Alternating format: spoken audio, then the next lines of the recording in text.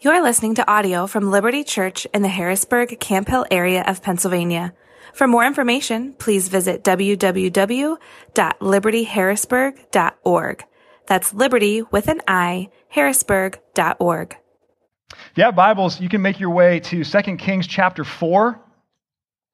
2 Kings chapter 4. If you're using one of the black hardcover Bibles that Greg just mentioned, page 309 is where you'll find that text this morning. Well, maybe the real God uses tricks too, you know? Maybe he's not omnipotent. He's just been around so long, he knows everything. Those are the words of Phil Connors, Bill Murray's character in the 1993 cult classic film Groundhog Day. Anybody familiar with Groundhog Day? Oh, applause for Groundhog Day. Wow. Cult classic, it really is. People love it or hate it. If you're not familiar with the movie, Bill Murray plays a weatherman who is forced, he has no desire to do this, he's forced to go out to western Pennsylvania and cover Punxsutawney Phil as he tries to see his shadow. And as he does that, he gets stuck in this endless loop repeating the same day, Groundhog Day, over and over again. While I would not recommend the movie for its theology, the movie is a great example of déjà vu, this phenomenon of déjà vu, living and experiencing the same thing over and over again. And in the movie, that kind of repetition makes Phil Connors wonder if there's any purpose to life, if there's any real point to existence. Are we all just kind of stuck in some kind of endless loop? And maybe you've even found yourself wondering that at some time in your life. Maybe you're wondering that yourself this morning. Are we all just kind of stuck in some kind of pointless, endless loop? We're going to read some of 2 Kings chapter 4 in just a moment.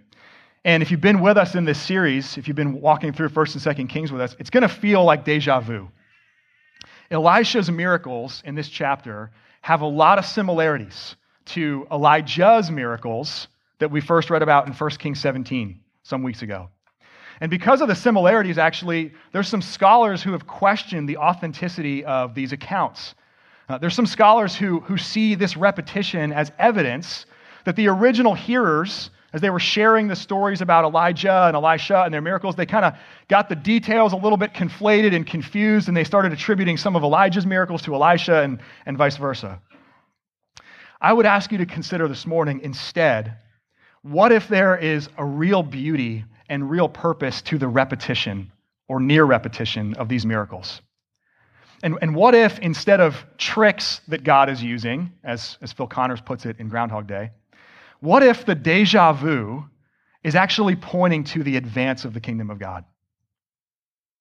As we began to see last week, once Elijah is taken up to heaven, God continues his powerful, his prophetic work through Elisha. And God is preserving not only other faithful prophets, but faithful people in Israel. There is continued, and in some ways we're even going to see this week, increased faith among the faithless. Faith among the people of God is moving forward. And so listen for the repetition in 2 Kings 4, but I would encourage you this morning, don't see it as déjà vu, don't see it as repetition merely for repetition's sake. See it as the forward movement of the mission and purposes of God. Similar miracles through a different prophet are displaying that the same God is still on the move. I invite you now to listen with open ears to this book that we love. This is 2 Kings chapter 4, starting in verse 1. Now the wife of one of the sons of the prophets cried to Elisha, "Your servant, my husband, is dead, and you know that your servant feared the Lord, but the creditor has come to take my 2 children to be his slaves." And Elisha said to her, "What shall I do for you? Tell me, what have you in your house, in the house?" And she said, "Your servant has nothing in the house except a jar of oil." Then he said, "Go outside, borrow vessels from all your neighbors, empty vessels, and not too few. Then go in and shut the door behind yourself and your sons and pour into all these vessels. And when one is full, set it aside." So she went from him and shut the door behind herself and her sons. And as she poured, they brought the vessels to her. When the vessels were full, she said to her son, Bring me another vessel." And he said to her, "There is not another." Then the oil stopped flowing. She came and told the man of God, and he said, "Go, sell the oil and pay your debts, and you and your sons can live on the rest." Now, let me just summarize then a little bit of verses 8 through 32. We don't have time to read all of them, but certainly would encourage you to do that. Beginning in verse 8, we start to trace the account of this woman from Shunem. And Elisha happens by there. She becomes incredibly generous to Elisha. She provides him food every time he comes through town. She and her husband build him a room on their roof on top of their home that he can stay in with them. And it's really encouraging to Elisha. So he wants to bless her. He wants to thank her for all the ways that he's been served. And so he says, how can we bless you? How could God bless you, Shunammite woman? And she says, you know what? Actually, I'm good. I'm content. I have no need right now in my life. But one of Elisha's servants, a man named Gehazi, suggests, hey, she's an older woman. Her husband's older. They have no sons. Why don't we have God provide a son for them? And that's what happens in this text. But some years later, when that child has grown older, out in the field one day, it might have been sunstroke, we're not exactly sure, but he falls ill and soon after dies. And this Shunammite woman refuses to accept that and commits herself to go find Elisha wherever he is and to bring him back to ask God to do something about it. So she goes and finds him at Mount Carmel. Elisha tries to send his servant Gehazi first ahead of him. Gehazi can't do anything. And so the Shunammite woman stays with Elisha, brings him back to their home there in Shunem. And that's where we pick up the story right here in verse 32. So this is verse 32. When Elisha came into the house, he saw the child lying dead on his bed. So he went in and shut the door behind the two of them and prayed to the Lord. Then he went up and lay on the child, putting his mouth on his mouth, his eyes on his eyes, and his hands on his hands. And as he stretched himself upon him, the flesh of the child became warm. Then he got up again and walked once back and forth in the house and went up and stretched himself upon him. The child sneezed 7 times, and the child opened his eyes. Then he summoned Gehazi and said, "Call the Shunammite." So he called her. And when she came to him, he said, "Pick up your son." She came and fell at his feet, bowing to the ground. Then she picked up her son and went out. Verse 38, and Elisha came again to Gilgal when there was famine in the land. And as the sons of the prophets were sitting before him, he said to his servant, "Set on the large pot and boil the stew for the sons of the prophets."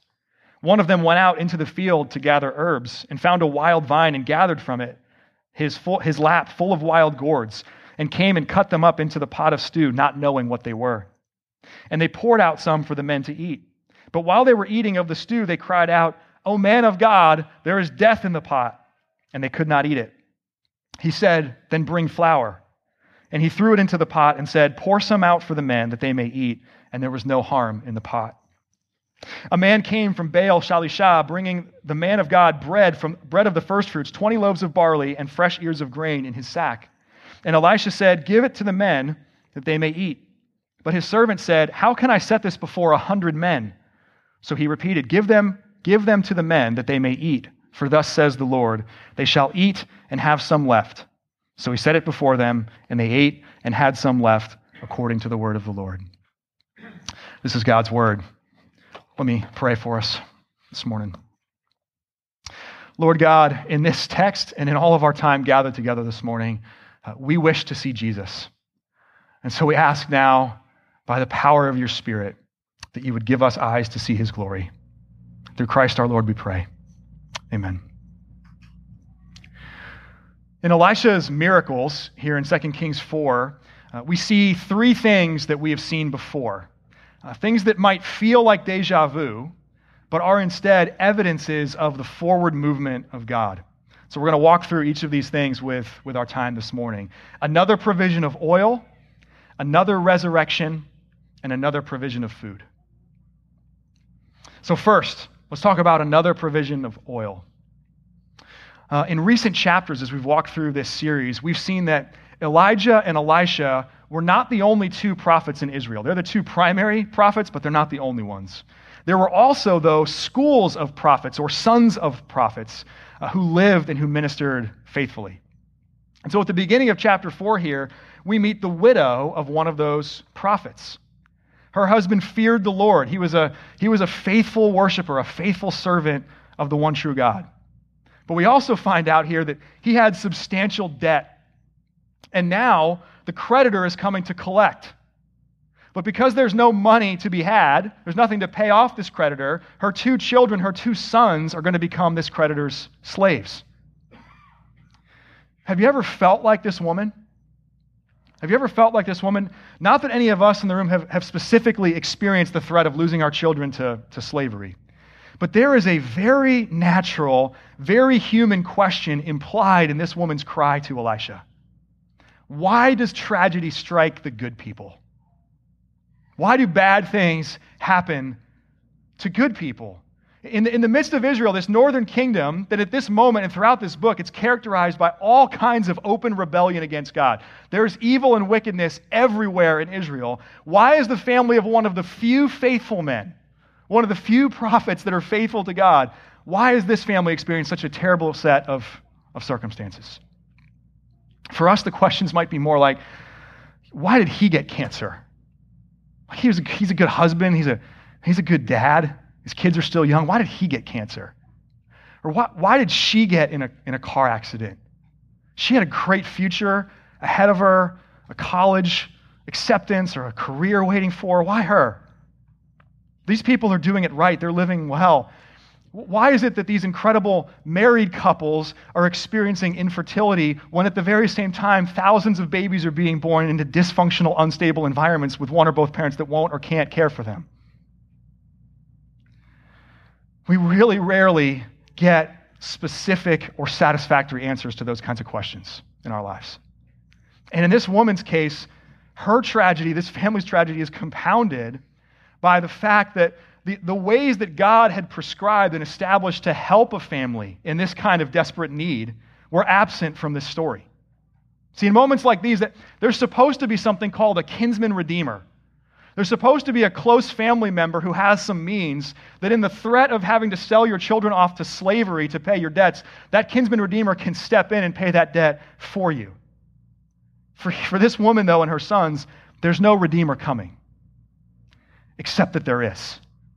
Except that there is. God himself, in this instance, will be the redeemer.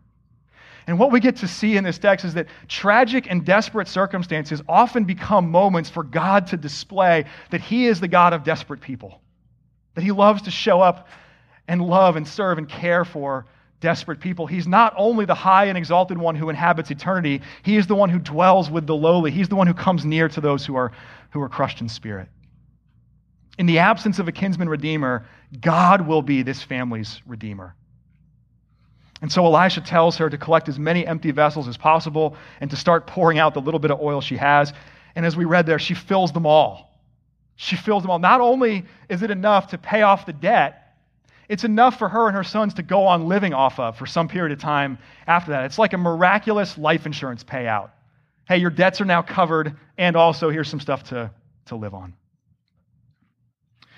Years before, back in 1 Kings 17, Elijah met a different widow in Zarephath.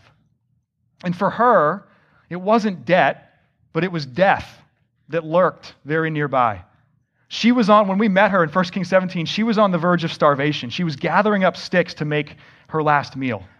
But the oil for her never ran out. God provided this inexhaustible supply to keep her and her son alive in famine. And so this provision of oil here in 2 Kings 4 feels like deja vu.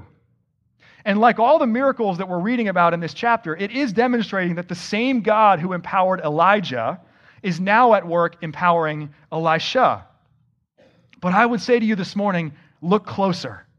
Look closer. We learn so much more about the work of God through this similar yet distinct miracle.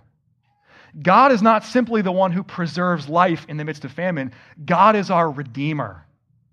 And the oil in this text is not just oil, is it? It's a ransom.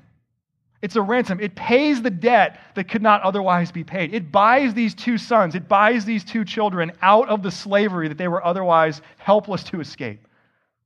So this is another provision of oil, but it is pointing forward with that much more clarity to the salvation that God will offer us through the work of Jesus Christ. For sinners like us, when there is no other Redeemer coming, Jesus is coming. And when we're helplessly enslaved to sin, when we have a debt that we cannot possibly pay back, Jesus will pay that debt back for us. He will buy us back out of our slavery to sin. The Apostle Peter will go on to write years later, know that you were ransomed, not with perishable things such as silver or gold. Maybe we could add oil to that list. Not with perishable things such as silver or gold, but with the precious blood of Christ. God's kingdom and God's mission is advancing through this miracle. It is anticipating this beautiful reality that in addition to being our giver and preserver of life, God himself will be our redeemer. God himself will be our ransom. That's another provision of oil. Second, let's talk about another resurrection. Another resurrection. Most of this chapter is tracing out this account of the Shunammite woman. And I had to summarize it just for sake of time this morning, but really would encourage you later today or this week, read the whole thing in its entirety. There's a lot of stuff in there that we don't get to cover today. Especially read it in preparation for discussion with your Bible study groups this week. But this account also feels like deja vu back to 1 Kings 17. The widow there in 1 Kings 17 in Zarephath loses her son, but God, through Elijah, brings him back to life. And here the Shunammite woman receives her son through Elisha. But there are some differences in 2 Kings chapter 4. For one, the provision of oil that we just talked about and this resurrection, they happen to two different families, not the same family. So back in 1 Kings 17, it was all one family. Here in 2 Kings 4, two different families. And the Shunammite, as we read, is a wealthy woman. She's a wealthy woman. Most of what we've seen so far in 1 and 2 Kings is God's heart and care for the poor, for the needy, for the desperate. But we're seeing here that God's heart and care is for the well-off too. And therein lies perhaps, I think, the biggest difference in this miracle. It's that when we meet the Shunammite woman, she's not needy. She's not desperate. When we meet her, she is actually the one who's in a position to give to Elisha. She's the one giving gifts to him, and she does that in the form of food and in the form of lodging. And so in this instance, think about this. It's God's gift that makes her needy in the first place. It's God's gift that makes her desperate. As much as she might have longed for a son, she wasn't asking for one. And even when Elisha gives her an opportunity and says, you know what, God wants to bless you for the way you've been kind to me. What can God do for you? She says, I'm okay. I'm content. God's meeting my needs. It's actually Elisha and his servant Gehazi's idea to say, well, why don't we have God bless her with a son that she wasn't asking for?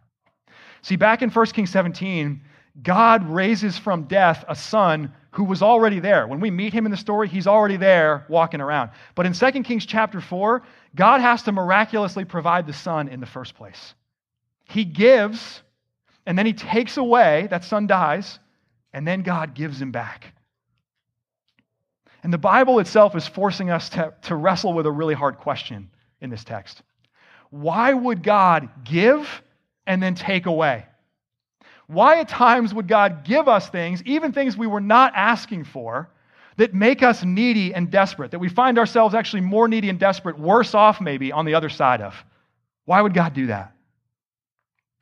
A couple years ago, a travel agency reached out to me and asked if I wanted to take an all-expenses-paid tour of the Holy Land, to go around Israel and Jerusalem and see some of the sites that we read about in Scripture. This group brings pastors and ministry leaders over to the Holy Land in hopes that they'll catch a vision for that kind of trip and then bring hundreds of people from their church and their circles back. It's a moneymaker, right? So they let me go for free so you all can pay. That's how it works. But I could go for free. Shay, my wife, could come too, and all we had to pay for between the two of us was a plane ticket for her. Now, up to that moment, I didn't really have that much of a desire to do a Holy Land tour. I know that probably makes me a terrible pastor, maybe a terrible Christian. I just never had that much of a desire to do it. Some pastors and Christians, this is like the trip that they can't wait their whole life to take, and that's great. I was always more like, that would be cool, I guess, but sure, that's fine. It's funny how an all-expenses-paid trip can change your perspective. It's funny how an unexpected gift is powerful like that. And so now, getting this news, this invitation, Shay and I get excited, and we make the arrangements with our family to come and watch our kids while we're gone, and I start to get people to cover preaching and my other responsibilities here. We get all the logistics figured out, and we're ready to go. But do you know when that trip was scheduled? April of 2020. Not quite the 2 weeks to slow the spread, a little bit beyond the 2 weeks to slow the spread, but in those first few weeks that like the world shut down from COVID. So needless to say, the trip never happened, still hasn't happened to this day. And now, though I never really had a desire to do a Holy Land tour, I'm left with a sense that I've been robbed of something. I feel worse now than I did if I'd never heard about this in the first place. An unexpected gift was given, it was taken away, and I'm not content anymore. I'm not content. Now, my example is way more trivial than this woman in 2 Kings 4. But do you see how her experience here forces an uncomfortable question? Why would God give a son in the first place? Why would he give her something that she wasn't asking for only so he could put her through the sorrow and the suffering and the trial of taking that son away? Sometimes God gives and takes away simply to remind us that he is God. I think that's what was happening for Jonah. If you remember the story of the prophet Jonah and the shade tree plant. Jonah was frustrated with God. He thought God wasn't doing a very good job being God. And so Jonah had to learn some things. He had to be humbled by God. God gave him a shade plant and then took it away. Other times, I think God gives and takes away to expose some things in us that we haven't seen before. And reflecting on it, I think that's what God was probably doing with my Holy Land tour. Maybe I'm actually a lot more discontent than I realize. Maybe I'm actually way too quick to reorient my life for free stuff. Maybe I'm cheap. And that's just a creative way of God of showing me that I'm cheap. It's probably all of those things. But for the Shunammite woman, perhaps this is God forcing a kind of dependence that she's never known in her life. As a wealthy woman, maybe she's never known real need. And so maybe God is bringing about a much deeper kind of faith in her that can only come on the other side of desperation. That's certainly what plays out in the rest of the story as she pleads with Elisha and then clings to him and refuses to leave him until he comes. But in this instance, it's actually even more than that. It's even more than that. See, in 1 Kings 17, we learn that God is the God of resurrection. And in that first recorded instance of resurrection in the Bible, we saw that God does not submit to death, but death submits to him. In 2 Kings chapter 4, we are certainly seeing that again. We are seeing that God is the one who has power over death. But look closer. Look closer. We learn so much more about the work of God through this similar yet distinct miracle. Namely, that he is not just the God of resurrection. He is the God who will provide an unexpected son. He is the one who will give and then will take away and then will give back through resurrection. Not a whole lot of years after this Shunammite woman's life, the prophet Isaiah goes on to write, "Therefore, the Lord himself will give you a sign. The virgin shall conceive and bear a son and shall call his name Emmanuel," which means God with us. Isaiah goes on to write 2 chapters later, "For to us a child is born, to us a son is" what? Given. God himself will give a son. It was an unexpected gift when God gave a son. We weren't asking. We were nowhere close to the sense of the kind of need and desperation that we had, but God gave his son anyway. And this world and our lives are so much better off for it. God sent his only son, Jesus Christ, gave him over to death so that through resurrection he might give him back. And our salvation and the reconciliation of all things in this world depends upon a God who not only raises the dead, but who will provide an unexpected son in the first place. And we get to glimpse that a little bit in 2 Kings 4, years before it happened. So there's another provision of oil. There's another resurrection. Third, we see here in this text, another provision of food. Another provision of food. And 2 of them, actually, which, given the gap that exists between our culture and this culture in the ancient Near East, it's hard for us to fully appreciate these miracles. Most of the people who have ever set foot on this planet have spent the overwhelming majority of their time and energy and money providing food for themselves. That's what most of life consisted of for most of human history. How am I going to provide food for myself and my family? Our access to food, our ease of acquiring food is really unprecedented in human history. And so food was taken far less for granted by other people and other civilizations. Starvation for them was just never that far away. And that's why, at least one of the reasons why, so many of the miracles in the Bible have to do with food. It was a really big deal. It still is a big deal, but it was a really big deal to them. And so in these final 7 verses of 2 Kings 4, there are actually 8 different mentions of food or eating. And as we read there in verse 38, there is again famine in the land. If you remember back to 1 Kings 17, that was also what was playing out for Elijah when he came on the scene and when he began his ministry. So now with Elisha leading the sons of the prophets, and at least some of those prophets living communally, living together, one group is gathering up all it can find in order to make a stew.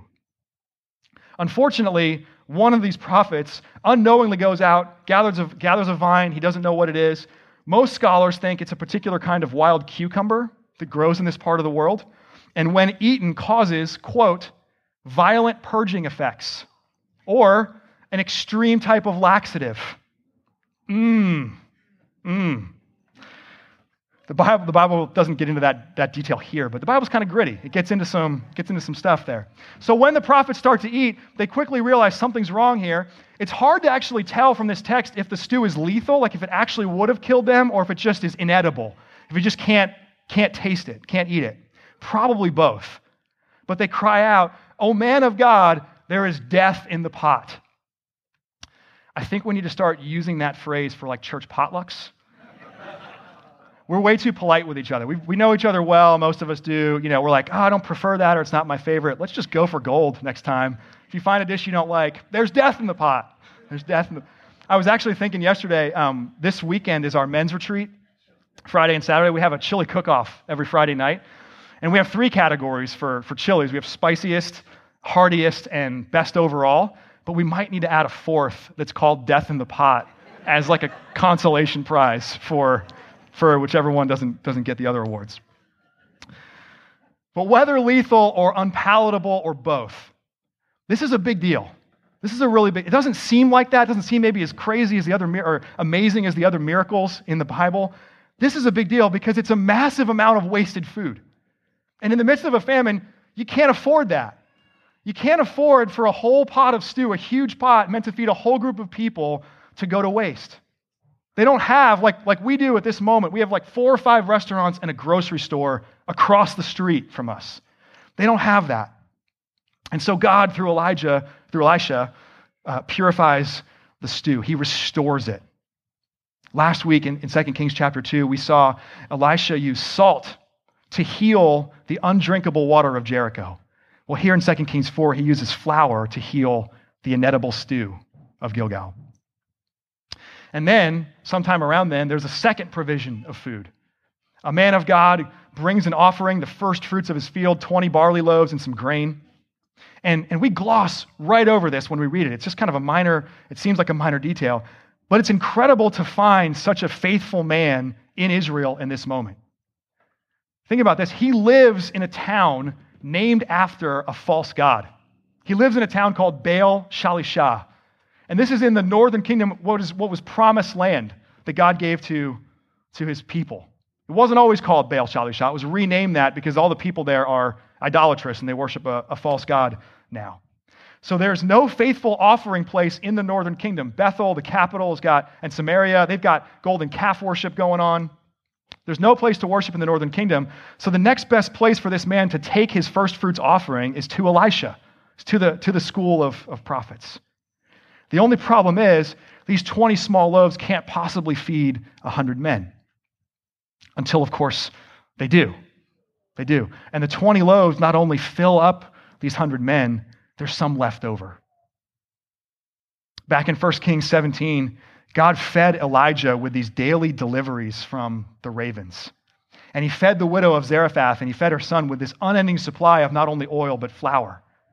He is the God we've seen already in this book. He is the God who provides food in famine. And so in 2 Kings 4, we see that again. But look closer. Look closer.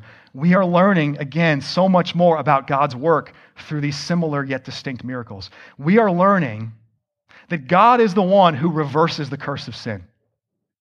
God is the one who reverses the curse of sin. You heard Steve talk about that a little bit last week. You see it again here. And you see here that God will reverse the curse of sin through both purification and multiplication.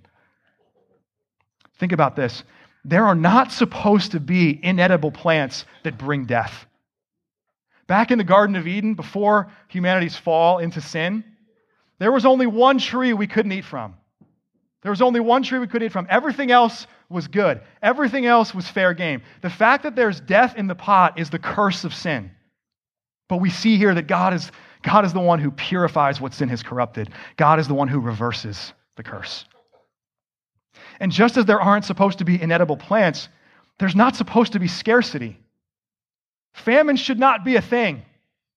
Famine should not be a thing. In the Garden of Eden, there was abundance. And so the fact that humanity ever since has had to labor so hard for food and yet still faces famine and still faces food insecurity, that is the curse of sin. But we're seeing here that God is the one who multiplies. God is the one who takes even the little bit we can produce this side of the fall and can turn it into an abundance. Enough for us to eat and then some left over. It's no coincidence that during his earthly ministry, Jesus will go on to feed the 5,000, which was probably more like 12,000 when you counted women and children. And he'll go on in another instance to feed the 4,000. And he'll do that with next to nothing, and he'll have an abundance left over. These miracles in 2 Kings 4 are anticipating those miracles of Jesus. And all of those miracles, and all the miracles we're reading about today, are anticipating a day when the curse of sin will be no more. These provisions of food in 2 Kings 4, they are tastes, quite literally, of a world without the curse, where God has purified all that sin has corrupted, where God has multiplied all that sin has made scarce. And this table up here, the Lord's table, which we're going to come to in just a moment, this is itself a taste of that day. In spite of our sin, through his life and death and resurrection, Jesus Christ has purified not only things in this world, but a people for his own possession. And he invites us as his people to come and eat, to feast upon his finished work in anticipation of that day that he will come again in glory and welcome us to his eternal table and invite us to feast on his abundance, which is an abundance that will never run out. Whenever you encounter repetition in the Bible, whenever it feels like deja vu, whenever you're tempted to read fast, past it, to gloss over it as if you've already heard it, and to think that the Bible or the miracles of the Bible are just kind of an endless loop, look closer. Look closer. I know this life gets weary sometimes. I know your faith and your efforts feel futile sometimes, like you're just spinning your wheels all the time and it's accomplishing nothing. I know that the kingdom of God feels like it stalls out and stagnates and like we're stuck in this spot that things are worse and not getting better. I would plead with you this morning in your own life, look closer. Look closer. Another provision of oil is showing us that God himself will be our Redeemer and our ransom. Another resurrection is showing us that God not only raises the dead, he provides the Son in the first place. And more provisions of food are showing us that God is not only willing to meet our daily needs, he is reversing the very curse of sin itself. Jesus has come to make the blessings of God flow, to make the purified, multiplied abundance of the kingdom of God flow as far as the curse is found. I was thinking about it this morning. I cannot wait to sit at that eternal table with you. I cannot wait to sit at the eternal table with you. And so until that day, today, lift your eyes, men and women, and look. Put your faith in the God who redeems and ransoms you. You are not stuck in a pointless, endless loop. You are caught up into the ever-advancing, ever-forward-moving kingdom and mission of God. May the fullness of it come soon. Amen. Amen. Let me pray for us. We praise you, our Father, for making your divine truth real to us in Jesus Christ. We see Jesus in this text. And as these miracles were anticipating him and his miracles, we now come today in this moment, and we anticipate the day, Jesus, that you will come again. We long for you to make all things new. We long to sit at your eternal table together. And we are grateful for the taste of that day that we get to come and experience right now at this table. help us to look closer in those moments and times of our lives where it feels like we're on pointless, endless loops, repeating itself without purpose. When your kingdom feels stalled out and stagnant, help us to look closer and help us to see how your kingdom is forever and your kingdom is ever moving forward. Pray that, Jesus, in your name. Amen. Thank you for listening to audio from Liberty Church. To learn more about our church or to listen to previous recordings, visit www.libertyharrisburg.org.